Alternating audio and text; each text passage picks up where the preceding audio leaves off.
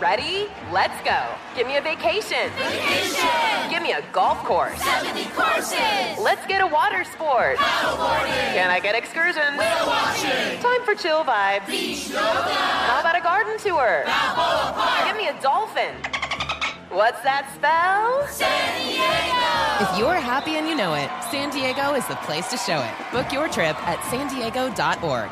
Funded in part with the City of San Diego Tourism Marketing District Assessment Funds.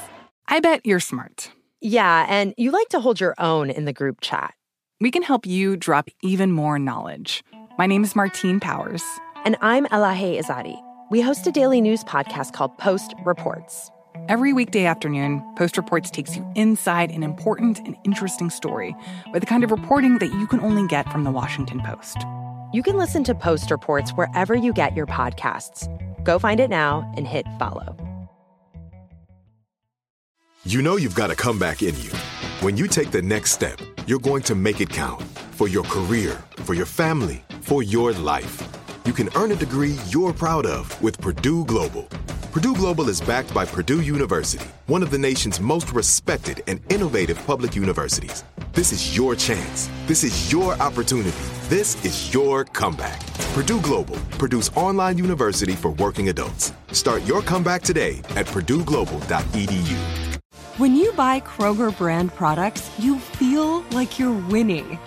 That's because they offer proven quality at lower than low prices.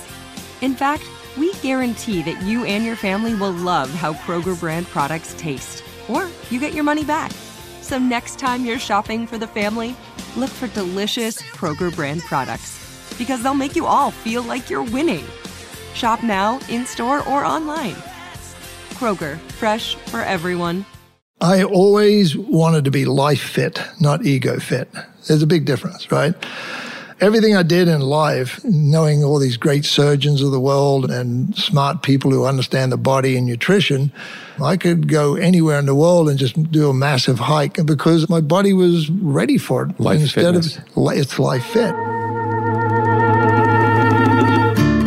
My name is Jeffrey Zakarian, and you're listening to 4 Courses with Jeffrey Zakarian from iHeartRadio. In 4 Courses, I'll be taking you along for the ride while I talk with the top talent of our time. In each conversation, I focus on 4 different areas from my guest's life and career. And during those 4 courses, I'm going to dig deep and uncover new insights and inspirations that we can all use to fuel ourselves to push forward. My guest for this episode has a wine company that produces varietals from 3 different continents. He is close friends with several U.S. presidents from both sides of the aisle, and he was ranked the #1 golfer in the world for an astonishing 331 weeks. Without further delay, please enjoy this inspiring conversation with my good friend, Greg Norman.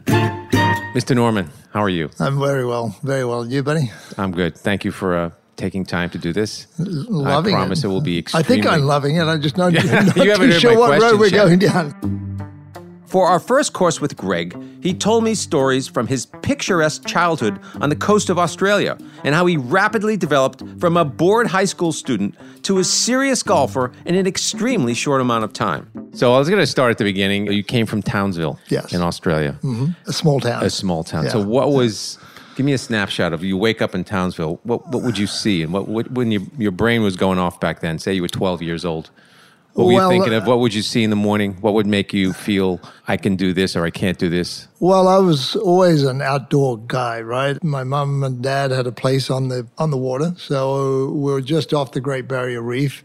We had a really cool little beach shack on Magnetic Island, and that's where I grew up, just skin diving, scuba diving. From what age? Oh, from knee high to a grasshopper. Really? Yeah. As soon as I could learn to swim, I had a mask on. As soon as I could put a snorkel in my mouth, I was off, right? Wow. So I'd go off and spear fish and spear the dinner for that night and come back to our little beach shack and just cool. And that was my really early upbringing. I would spend 4 to 5 weeks on a boat on the Great Barrier Reef with my friends, and we'd just go off and we'd just fish and scuba dive and snorkel and all that stuff. So my whole upbringing was about my connection with nature and my connection with myself and understanding myself and what really drove me. I wasn't really aware of it at the time. When I look back on it, it was really the foundation of who I am today. And the Great Barrier Reef, can you give me a snapshot of what it was? Imagine as a child having all that wildlife like on your back door. It's really hard to describe. That's where I learned to night dive under a full moon without torches or flashlights, because it's just gin clear water, the colors of the reef, the colors of the fish, just so many different species of coral and soft coral, hard corals. It was just, you took it for granted because you saw it so many times. And when people go there and they see photographs of the GBR today, they go, wow, the colors are so electric blue or electric green.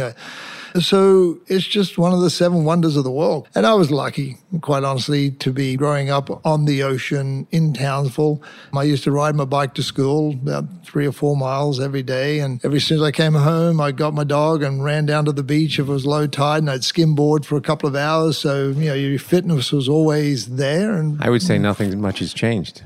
You could describe your day right now. That's true. It sounds like a fantastic upbringing. I mean, it doesn't sound like you got into any... The trouble you might have gotten into might have been a little mischievous danger toward yourself. Like the trouble I got into was taking my slingshot and killing little sparrows. But we were getting paid. We were getting paid like a penny for a pair of, because they were in prolific proportion. So I was raising a little bit of money for myself, right? So they would pay you. Yeah, they would pay them. Yeah. So you would shoot a sparrow with a slingshot. And, he must have been a good shot. Where I got into trouble is I used to go to the cemetery and I take the marbles off the graves because the marble was really good for the slingshot.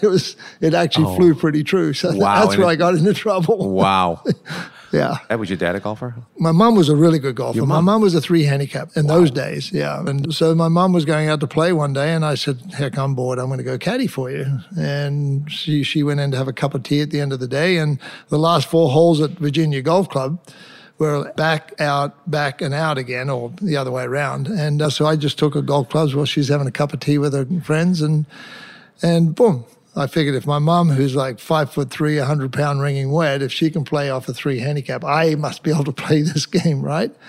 I got a 27 handicap. I started with junior clinics. I never had any lessons. I got down from a 27 to a scratch in 18 months. And I won my first. So there's hope for me yet. Hey, there it is. So this time next year, in the winter, I should be a scratch golfer. Should be a scratch golfer, yeah.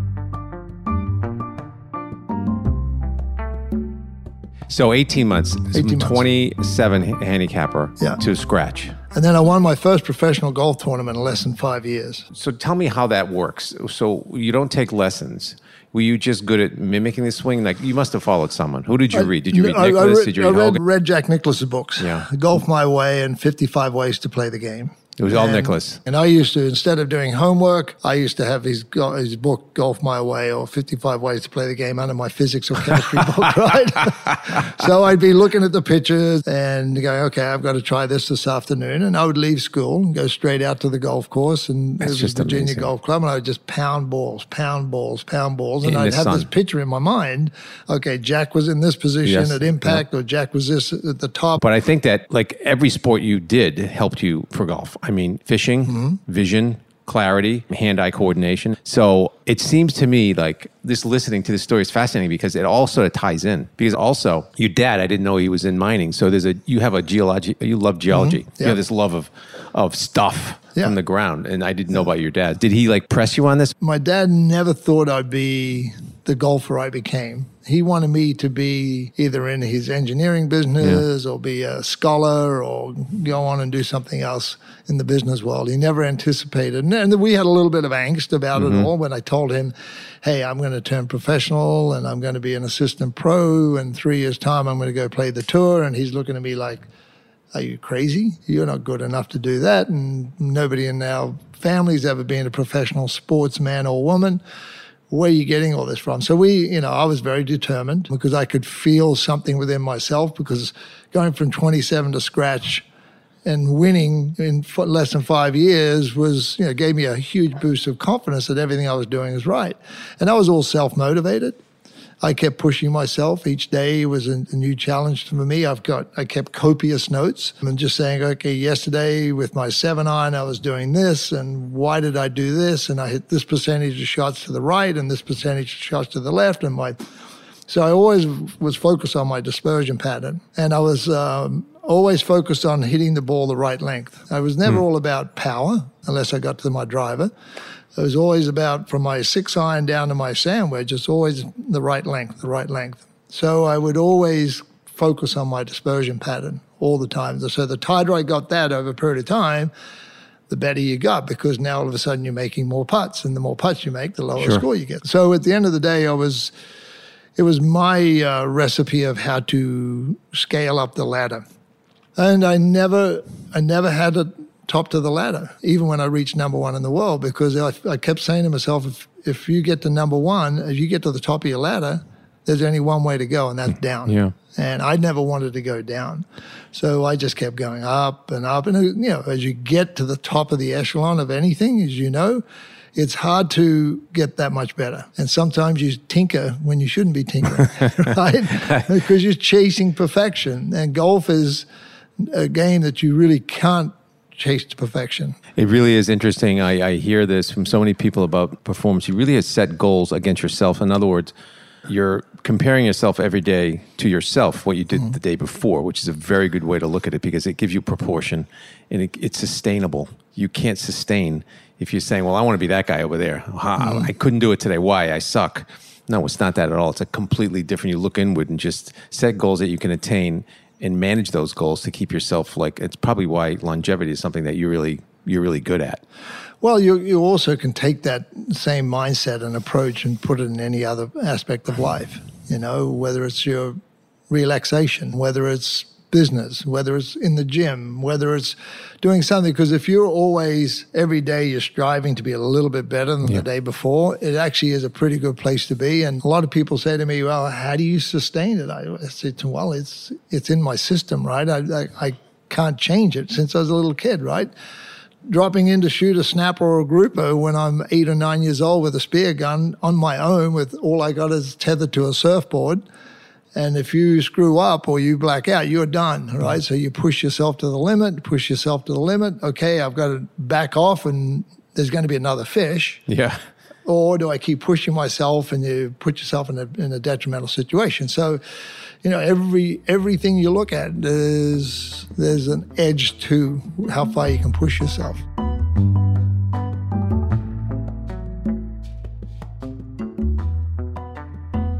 For our second course, I really wanted to speak with Greg about fitness. When he began golfing in the 70s, it was still a sport that was played by guys who could resemble an accountant rather than a professional athlete. But he was one of the first golfers to turn that around thanks to some serious physical discomfort he was having. It was in the early 90s, and I was coming off the golf course with really wicked headaches all the time. Really? Really bad headaches. And I'll never forget, and I was thinking, God, when I look back on it, the only time I would find water on the golf course was when you go to a fountain that was there for the members. And we never had water on the tees that days. You might have a Pepsi or a Coke or a Schweppes or something. It's all the sugar. Right? All the sugar, right? And I figured, oh my God, that's what it is. So I started drinking a lot of water on the golf course, and my body started to feel better, especially in the hot, humid conditions up in the Midwest. And then I asked myself a question that I could never answer. And that was, what muscle fires first on the downswing of a golf swing? And think about that. Is it the shoulders? Is it your triceps? Is it your chest? Is it your arms? Is it your abs? Is it your legs? Hamstrings, quads? What is it? I didn't know. So I went up to UPMC, University of Pittsburgh Medical Center, and I was a guy there called Scott Lephart. And we put all these probes on me, and we did this big study. This is in the 90s. This is in the early 90s. So we discovered it was the lower abs, 2 inches below your navel. The inner muscles in there, there's like 4 or 5 or 6 different layers of muscles in there. And that's what holds your core together as you turn. Not your big abs and your big chest and your big muscles, these little muscles in there. When you're ready to fire, there's a trigger mechanism. They go bing, bing, bing, bing, bing, boom, and then everything goes. Interesting. So I used to practice putting on really windy days with the wind blowing against my back. And I used to focus on tightening my lower muscles 2 inches below my navel, keeping that firm and the rest of my body lose. So that's how I started getting into fitness. And then I got a trainer, and his name was Pete Rayovich. Did he travel with you? He traveled with me for 10, 11 years. And we started working on these golf programs. So you started this in the 90s. When did weights come?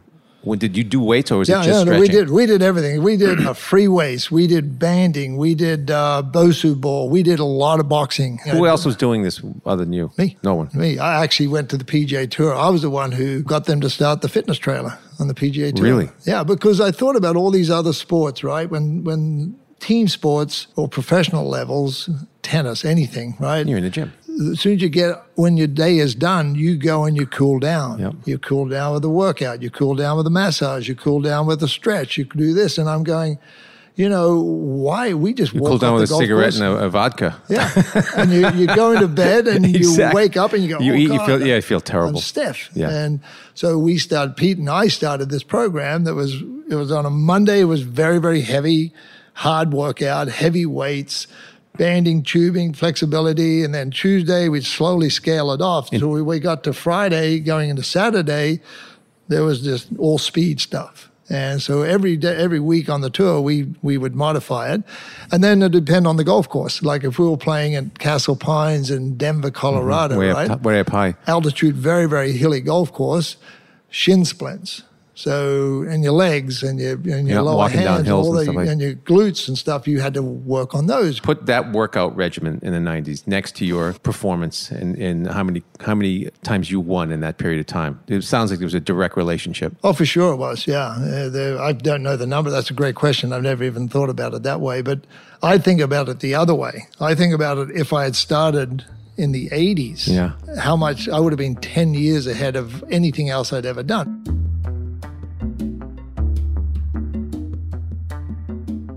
I use this terminology a lot. I always wanted to be life fit, not ego fit. There's a big difference, right? Yep. And everything I did in life, in working out with Pete and knowing all these great surgeons of the world and smart people who understand the body and nutrition, I could go anywhere in the world. I could go down to Chile and hike up to 20,000 feet without a problem. I could go anywhere in the world and just do a massive hike because my body was ready for it. It's life fit. And that's why I am today. It's no different. You're the same. I am exactly the same. We're going to talk about food and nutrition in a moment, but I want to go and just talk about the changes of the tour. What are the pressures now that a golfer faces that you might have not faced? The difference in our generation was when I first started playing, you had to perform each week to get money. You'd make the cut in my days, and you could play 4 days and not earn a penny because the prize money wouldn't go down to the bottom end of the cut level, right? So if you didn't perform, you couldn't cover your expenses. But at the end of the day, we had to perform on a weekly basis. And, it's all relative. Killed, right? You ate what you killed. You had to. Ate what you killed, yeah. So, but it instilled a certain amount of respect and value in everything you did. We didn't take things for granted, right? We had to save all our practice, all the balls we used on the golf course, we had to save them in a shag bag because there was no range balls. Right? So you have to save everything up. You're actually managing your life through whatever you had. And that goes down to food too, right? I mean, there were some times we couldn't even go in the clubhouse because golfers were frowned. This is in Europe because it was frowned upon. So you couldn't go in there and get food. So you go to a golf course and you're out there for 6, 8, 9 hours, right? So you'd have to figure out, okay, what do we eat? Sometimes you didn't eat for hours on end, right? So now you're talking about food and nutrition, about what we learned over a period of time, about what works best for you. And, I had a lot of IBS, irritable bowel syndrome, and I couldn't figure out what it was. And it was just the food I was putting in my body, right?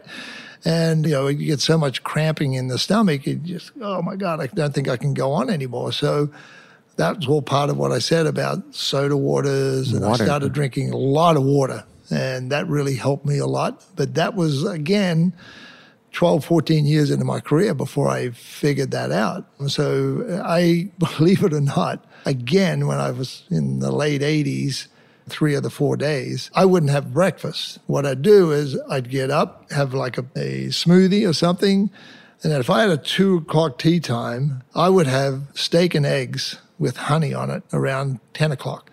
So that gave me the longevity to get through that protein I needed to get through. So you almost practiced intermittent fasting back then. And so that's what I discovered for myself. And when people started hearing that I was eating steak and eggs with honey all over it, they were kind of, are you crazy? But that was my breakfast. Was it the right thing to do? I don't know, but it worked for me.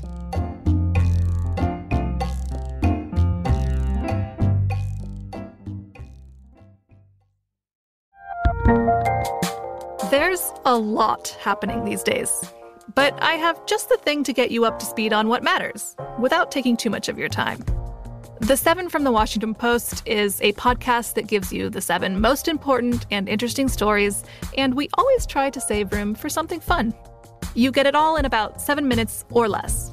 I'm Hannah Jewell. I'll get you caught up with the 7 every weekday, so follow the 7 right now. Like many of us, you might think identity theft will never happen to you. But consider this. There's a new identity theft victim every 3 seconds in the U.S. That's over 15 million people by the end of this year, equal to the populations of New York, Los Angeles, and Chicago combined.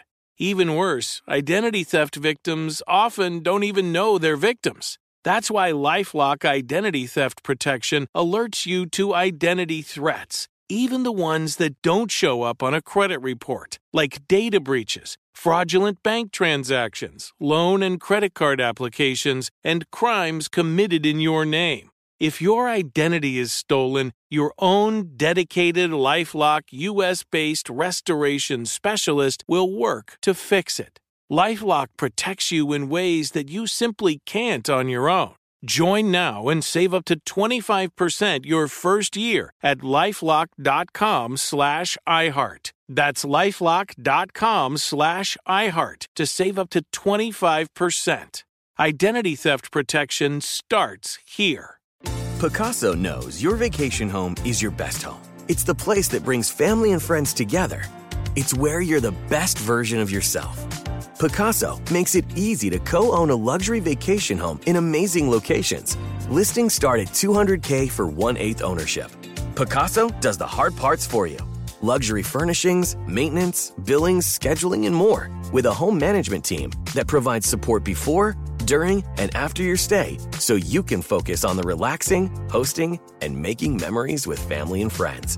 And you can resell on Pacaso's marketplace anytime, historically for a 10% gain. With Pacaso, you can stop saying someday and start building family traditions today in a vacation home you own and revisit time after time. Visit Pacaso.com today to see thousands of luxury vacation home listings. That's PACASO.com. This is it. Your moment. This is your time to make your comeback with Purdue Global. When you come back with a Purdue Global degree, you create opportunity for yourself, your family, and your future. It's a degree you can be proud of, a degree that employers will trust and respect. Purdue Global offers working adults like you over 175 flexible degree programs to meet your specific career goals. These include associate, bachelor's, master's, and doctoral degrees and certificates. Purdue Global degree programs range from nursing to business to communication and more. Whatever your interest, we have the degree that will move you forward. You have the knowledge, you have the experience. Now it's time to get credit for the work you've done and earn the recognition you deserve with Purdue Global, Purdue's online university for working adults. You know you're worth it. We do too. So don't wait another second to get the degree that will take your career to the next level. Start your comeback today at purdueglobal.edu.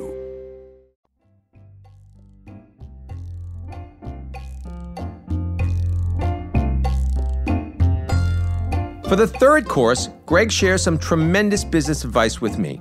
If you aren't familiar with his genius for branding, Greg has built one of the most popular sports brands of all time, the Greg Norman Collection. If you've been golfing in the last few decades, you've undoubtedly seen someone wearing a hat or shirt with his beautiful multicolored shark logo on it. On top of that, he's designed more than 100 golf courses all over the globe and developed successful products and services across more than a dozen categories.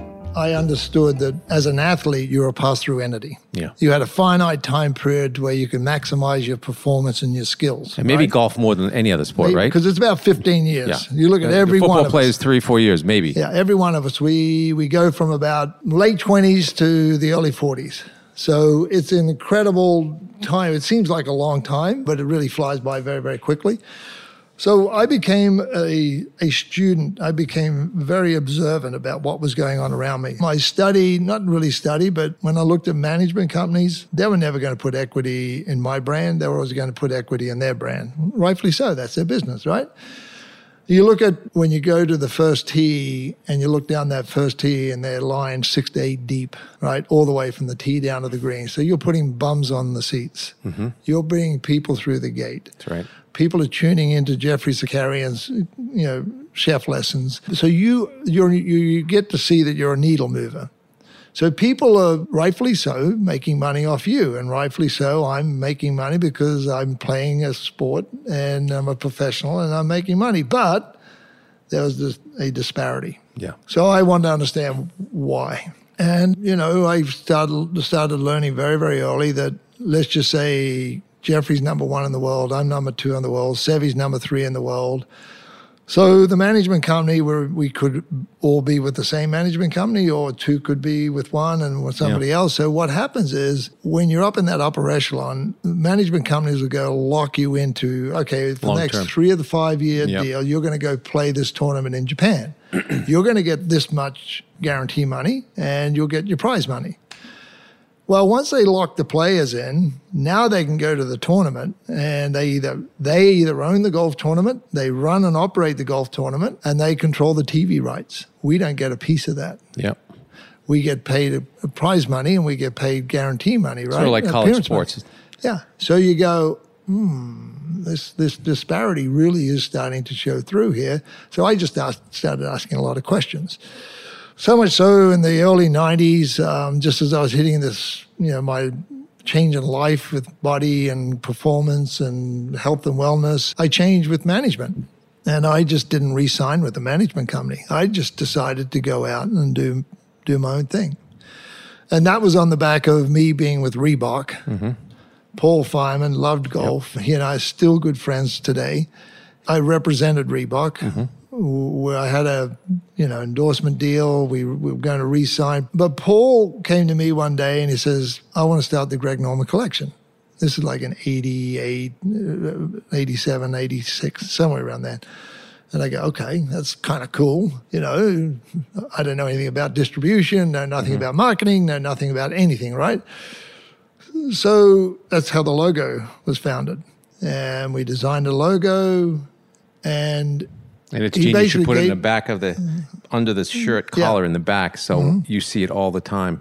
Exactly. And it's not in the front, which people look for, but when you turn around, it's like such a giant. Yeah. I see pros now playing with it. It's really fantastic. Exactly. We did a study on TV. So part of my study with Reebok was how many seconds was I on TV. Now, that's hitting a golf ball, walking down the fairway, doing an interview, going up into the 18th tower to do commentating at the end. So all of that, I started thinking, okay, the more seconds I'm on TV, the more money I'm going to make. Absolutely. And the more better return it is for Reebok. Absolutely. So we started breaking down my time per second. So smart. Right. And then when we started Greg Norman Collection, he already had a great distribution channel, right? Reebok. Yeah, of course. So he had outlets. So all of a sudden, we came up, I learned how to do fabrics and design and materials and fit and all that stuff. And then I learned about marketing, and then boom. So it was first was clothes. Yes. And then it was golf course design. Did that come next? Golf course design I was a consultant. I was asked to do 2 consultancy roles, one in Hawaii and one in Chicago. And I was working with a guy called Ted Robinson. Mm-hmm. And I was looking at it, and he was more, foo-foo-y flower beds and waterfalls and fountains and stuff like Vegas. that. And I was Vegas more course design. Yeah, I was more shot maker, and I'd say, well, I wouldn't do that because the topo is this way. And that's what tweaked my interest. Now going back to engineering, geography, topos, I didn't even realize at that geology. time geology. And you're baked into your DNA, Greg. All that stuff baked in. Came back to me, and that's the stuff I was doing in school. It's just fascinating. It's crazy how it all connects in the long run somehow. And nowadays, it's just... to me, it's sort of your personality fit business. You were already thinking as a business person with peak performance, taking care of yourself, taking care of your body, knowing your body, the coil, researching that stuff. That's all personality, that you're driven by that. So business is the same thing. And once you get used to it, once you get into business, you realize it's the same. It manifests in so many different places. All over the place. If you keep your eyes open and your mind free. And it's really that simple. So golf course design, I want to touch on this because to me it's fascinating. It's one of the things you really love. You talk about it all the time. You travel. You're doing these incredible golf courses in Vietnam now. You're the ambassador for tourism for Vietnam. Mm-hmm. Incredible. Yep. And I read about the courses and how you set them up. And because you're such a nature lover and ecology, and I know you to be one of the most, you're always talking about nature and taking care of it and giving it back. How does that reflect in your golf course design? Because we chat about it, and you're talking about dollars, about how many dollars it takes a year to maintain a course. And it shouldn't be $2 million. It should be only $1 million or $1 million, $2 million. They're not designed right. You talk about least disturbance. Can you talk to me about what that means? Well, to me, I used to hate playing golf courses that looked artificial. Pushed up mounds of dirt. When you take a good long view away from your property, is it a mountain range in the background or is it dead flat desert? So why force the terrain into a place it should never be? So to me, the least disturbance approach is exactly that. Begin with the end in mind, right? So I always wanted my golf courses, when you open them, they feel like they've been there for 20 years. Yeah. And so that, it's hard. It's hard to do that because not every piece of property you get to work with allows you to do that. But if you do take a long view, I look out. Like if I'm standing on a knoll on any piece of property, visualizing, okay, is the hole going down here right to left or is the hole going left to right? What do I see a mile away? What do I see 2 miles away? What do I see as far as my eye can see? And then I try to bring that into the golf course. So everything, when you walk the golf course, it looks like it's merging into infinity. And it shouldn't have to mature, right? I mean, people say, well, the course in 20 years will be better. It shouldn't take 20 years for a course. No, sometimes it's worse because 20 years, if you don't understand what the vegetation you're putting down, landscaping, I've seen it where people put too much landscaping down. Irrigation system, for example. If you put a 360 head on the edge of a fairway and start irrigating the rough areas, you get all this undergrowth that's just hard to manage. You got to go in there and it becomes that maintenance deal where you got to get people in there. You got to clear that undergrowth out of there. And it's mostly exotics anyway, because you put water in anywhere, something's going to grow. So learning how to put part circle heads and how the heads and the overspray, what is the prevailing wind? Is that prevailing wind going this way all the time? So that means that it's going to be, moisture is going to be going underneath this tree, and therefore we're going to have 5 years' time, 3 years' time, we're going to have to come in there. Yeah. That we have to cut and maintain. Exactly. Look, take this property where we're sitting on today, where I live on Jupiter Island. Every tree on this property was here. I just moved them around. Yeah. So I didn't bring anything from outside into here. So when I rebuilt the house, I just rearranged things to make it look like it's natural and it doesn't look cluttered. It doesn't look heavy like a tropical rainforest that you have in a subtropical climate. Some people like that. A lot of stuff. I don't like a lot of stuff because that stuff needs water, it needs maintenance, it needs this, it needs that. It fertilizes, attention. And that's where your budget just keeps going up and up and up. It just goes. I know as building restaurants, it's the same way. You build a church for yourself to just look at yourself and say, oh, this is in this beautiful, shiny church. That shiny church costs a fortune to maintain. Mm-hmm. Getting burned is something we all get burned. I've gotten burned. And, as you get older, you say, I learned that lesson. I learned it, and it costs money, or it costs a relationship, or it costs money in a relationship. What do you take from getting burned? What is it? I try to make a positive out of it. Yeah, no, you have it's not positive at the time. No, you have to take a positive think? out of it. You have to understand. I try to break it down. Was it all due to human resources? Mm-hmm. Or was it all due to preparation? Was it all due to lack of the right information? Or was it only due to the fact that... Or avarice. Was somebody who just wanted to do that deal, so they just took you 90 yards downfield, and that last 10 yards is the most important run, right? That's the information you need. Well, I think that you and I could, when I speak for myself, I could call myself a deal junkie. You know, we always want to make that deal. We just see a way, and sometimes you take the deal and you twist it into a form that is not recognizable just to get the deal done. Yeah. Not a good idea. No, it isn't. And you got to, I think where I am now today is everything I do, it's authentic to me. Yeah, right. Very well said. Because you can validate an investment if you're true to that in your lifestyle, right? And so when I look at all the things I do today and the things that I haven't done or trusted a partner, right? And you get into trouble because, he might have a different thought process of this investment over here, and it might be debt instead of equity, and all of a sudden you go, okay, the deal terms change because things have changed in the world, and you go, I didn't buy in for that reason. I bought in for this reason. Yeah, exactly. And so, I guess being authentic to everything you do is probably the best way, and that's why I am today. I think I so see that in you, and I also think that even when you're authentic, and if you go into a deal, you go into if I lose, it's fine. I want to invest in this person. I want to do this for them. Mm-hmm.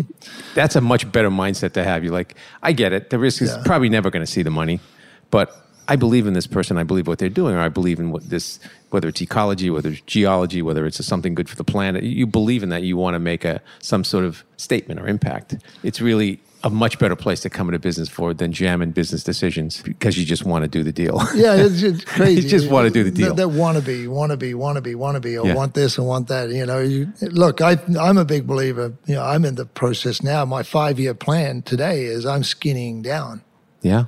You told me that. I'm refining that. I'm taking 13 businesses probably down to 5 or 6, because every business should be able to wash its own face, right? Mm-hmm. And if you're running a business on a break-even proposition, you're spending that same amount of time to break even as you are on the business that's making a profit, right? So why? Why? Ego. Why are you spending all that time Ego. on this? Yeah. So it's hard to let go. It's not easy because a lot of the businesses have been around for quite a long time, right? And plus, they're fun, and you like the ego behind it. I find that the same way. Restaurants are like They're deadly to your soul because you have to spend so much time at them. To not do it, it's like you feel like something's missing. But someone once said, you have to spend 80% of the time on things that make you 80% of the money, not 80% of the time that makes you 20% of the money. Because what you're saying in actuality, I think, is like, you can't get back the time. You can make all kinds of money. You can lose all kinds of money. You can get the money back, but you can't get the time back. That's right. And you look at, as you progressively get gracefully older, right, you find an interesting balance in yourself. The materialistic things you liked 25 years ago, you go, why did I even have those then? Mm-hmm. That was ego, right? It was a statement because look what I can do. I've got this.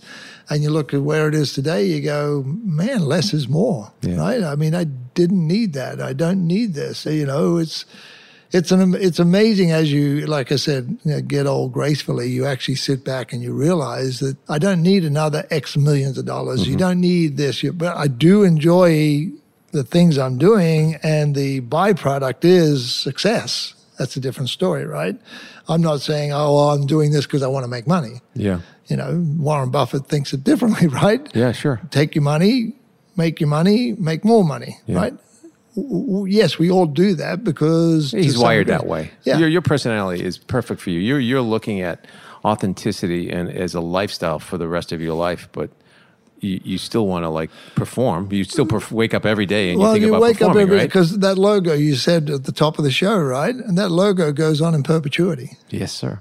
So 100 years from now, because I've handed that off to the right people to manage that in perpetuity, that's for eternity, right? So now you start thinking about estate planning and how do you plan that out for 100 years time from now, or my great-great-great-grandkids and fantastic problem though, right? It's a great problem. But, that again is what I'm saying. Focus on what you're doing, and the byproduct is this. That's right. Right? So I focused on building that logo up to a position where it's recognizable and people think it's a pretty cool logo, and the byproduct is this. And it goes on in perpetuity.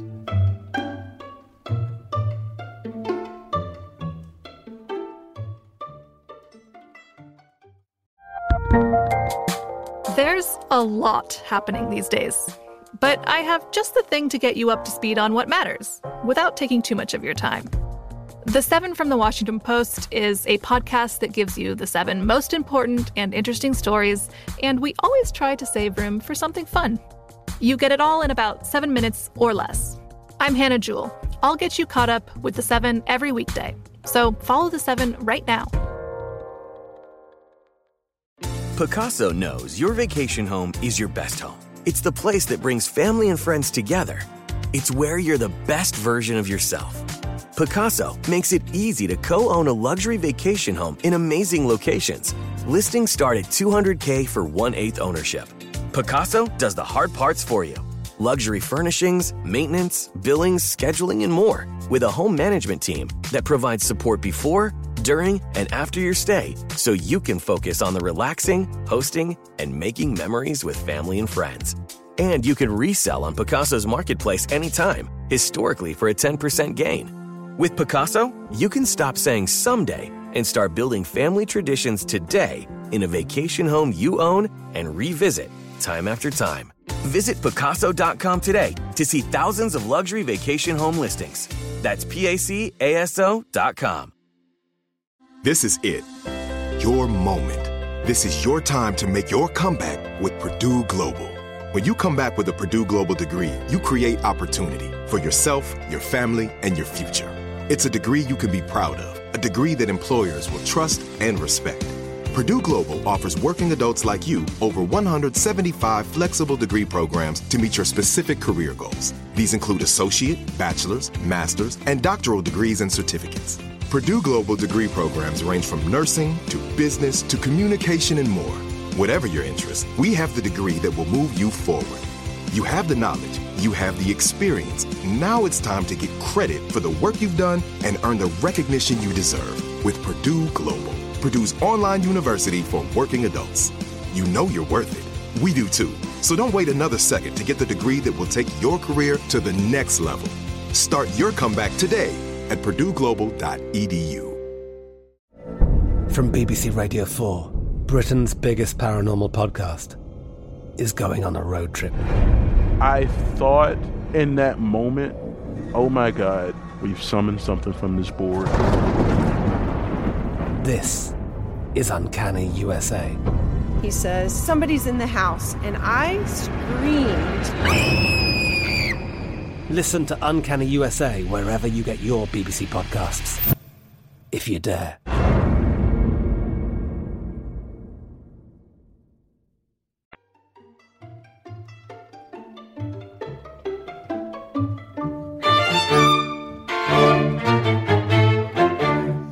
For our fourth and final course, it's no surprise that my conversation with Greg turned to the culinary world. We can't end this conversation without talking about food and wine. So you're now completely into food and wine, and you know, the Food and Wine Festival in Aspen, and you've won multiple awards for best burger, best beef, and you sell millions of pounds of this every year. And your wine is like fantastic, and we had some last night, and we've had it a lot before, but explain how this is such a natural fit for your personality and what it is that drives you around food. Well, and wine. I'm never going to not drink wine. I'm never not going to have a cocktail. I'm never not going to have a beer, right? Because I enjoy it. Sure. I don't drink to excess. I enjoy it every night. I enjoy sitting down with you and having whatever we want to have just to end the day and just have a conversation. Begin the conversation. Yeah, exactly. My wife and I, every night we sit at the bar and we talk about how was your day?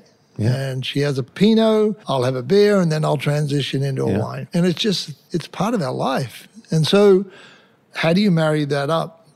So I'll give you an example is when I got into the wine business many, many years ago, Foster's Brewing wanted me to represent Foster's Beer in the United States. Active athlete under the federal law in the U.S. couldn't advertise alcohol on TV. You couldn't take a drink of beer or anything like that. So we shifted over and I traveled the world. I had been to France, I've been to South America, I've been to, a lot of the places that really produce good wine, Spain. So I always had a bit of a palate for it. So I knew Australian wines were really good, but Australian wines were only a little bit in America at that time. And so we decided to target, the premium market, which is the $13 to $15, $16 bottle of wine. And that's how Greg Norman Estate started.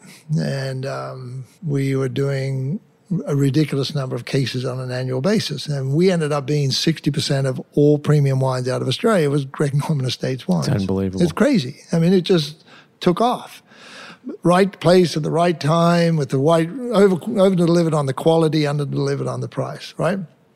And we've kept to that standard all the way through to today, where we're with Old Bridge Cellars, and we have actually got the winemakers in Australia. We've got the winemakers in New Zealand. We've got the winemakers in California. So we're constantly adapting it to what the consumer is looking for, right? And Bigger then from face. there, it opened up the beef business Yeah. because of that success, right? So now all of a sudden, Australian products, and we started talking. They came to us about, hey, we would like to be selling not at wholesale, not retail, wholesale, right?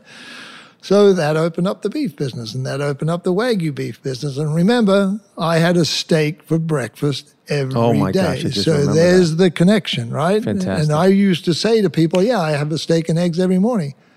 The phone rings. And social media without any social media back then. without, but because Someone I was made paying it. attention. Somebody was paying attention. And here we are today, we're the number one, Australian Wagyu beef. It's importer. like if I said 25 years ago, you'd be selling steak instead of playing golf. You were like, that'd be crazy. No chance in the hell. Well, I think what's interesting is it's such authenticity to you because, yes, you do drink and you do eat and you eat well. Mm-hmm. And I think what's interesting about the whole food wheel you mentioned, to touch on just briefly, is food used to be fuel. You'd shove a dog and a burger because you just needed energy to go out and play and do that. And now food is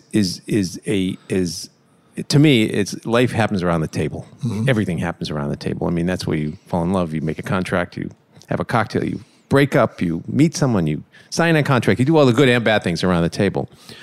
But it used to be food was a distraction. Now, because of social media and Food Network and nutrition and body awareness, what goes in, it's sort of like now a way to treat yourself, to take care of yourself. You can enjoy yourself. So food has gone from fuel to something like, oh my God, you would over abuse, to something is not the enemy anymore. It's to be really loved and relished, and you can eat food, you can take care of yourself, you can enjoy yourself and eat stuff you want to eat, but it's not the enemy. And the lifestyle around food and beverage and socialization has become something that everybody wants. Now they're like, I want to see cooking shows, I want to know about nutrition, I want to know about healthy habits, I want to have lifestyle.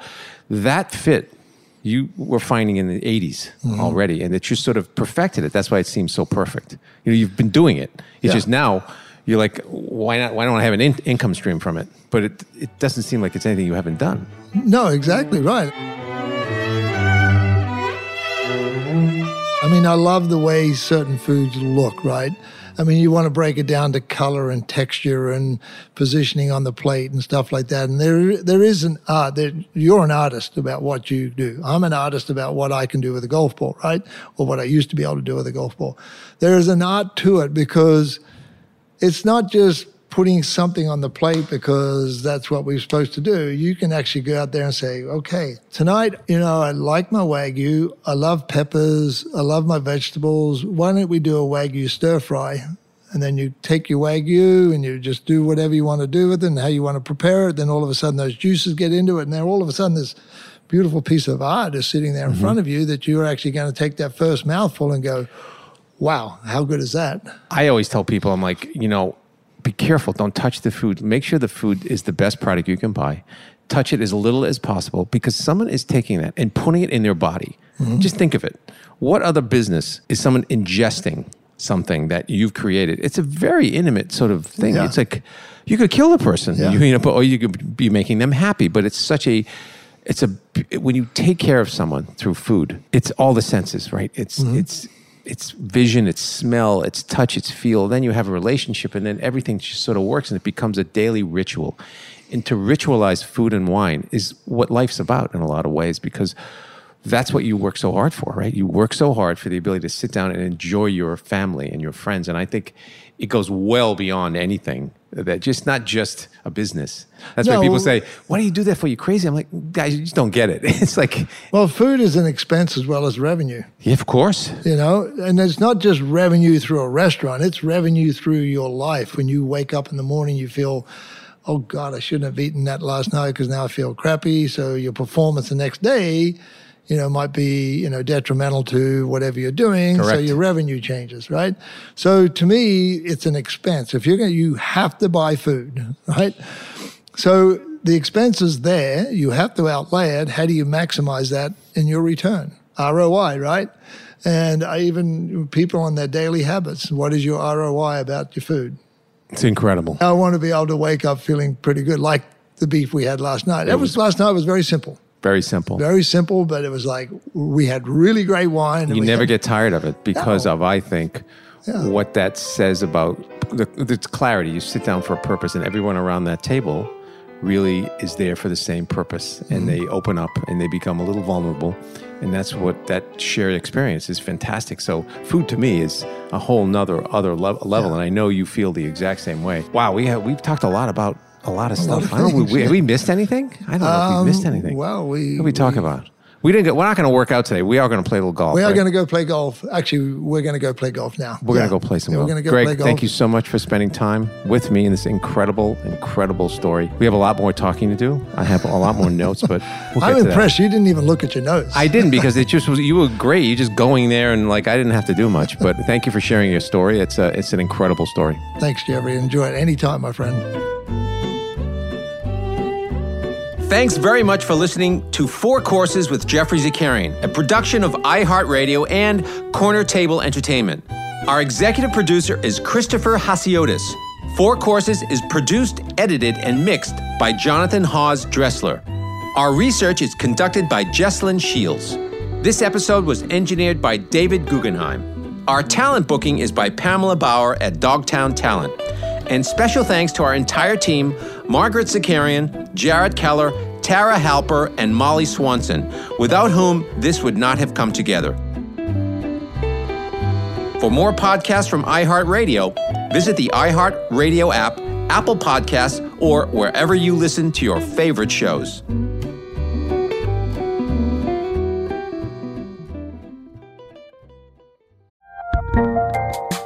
There's a lot happening these days, but I have just the thing to get you up to speed on what matters, without taking too much of your time.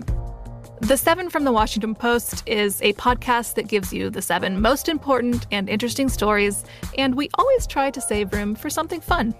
You get it all in about 7 minutes or less. I'm Hannah Jewell. I'll get you caught up with the 7 every weekday, so follow the 7 right now. Pacaso knows your vacation home is your best home. It's the place that brings family and friends together. It's where you're the best version of yourself. Pacaso makes it easy to co-own a luxury vacation home in amazing locations. Listings start at $200K for 1/8 ownership. Pacaso does the hard parts for you.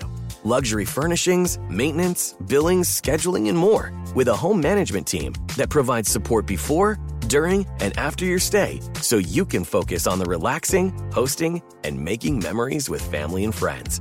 And you can resell on Pacaso's marketplace anytime, historically for a 10% gain. With Pacaso, you can stop saying someday and start building family traditions today in a vacation home you own and revisit time after time. Visit Pacaso.com today to see thousands of luxury vacation home listings. That's PACASO.com. This is it. Your moment. This is your time to make your comeback with Purdue Global. When you come back with a Purdue Global degree, you create opportunity for yourself, your family, and your future. It's a degree you can be proud of, a degree that employers will trust and respect.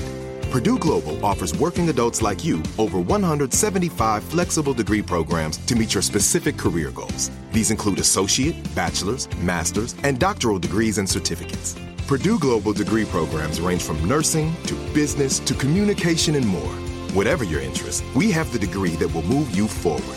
You have the knowledge, you have the experience. Now it's time to get credit for the work you've done and earn the recognition you deserve. with Purdue Global, Purdue's online university for working adults. You know you're worth it. We do too. So don't wait another second to get the degree that will take your career to the next level. Start your comeback today at purdueglobal.edu. I'm Katya Adler, host of The Global Story. Over the last 25 years, I've covered conflicts in the Middle East, political and economic crises in Europe, drug cartels in Mexico.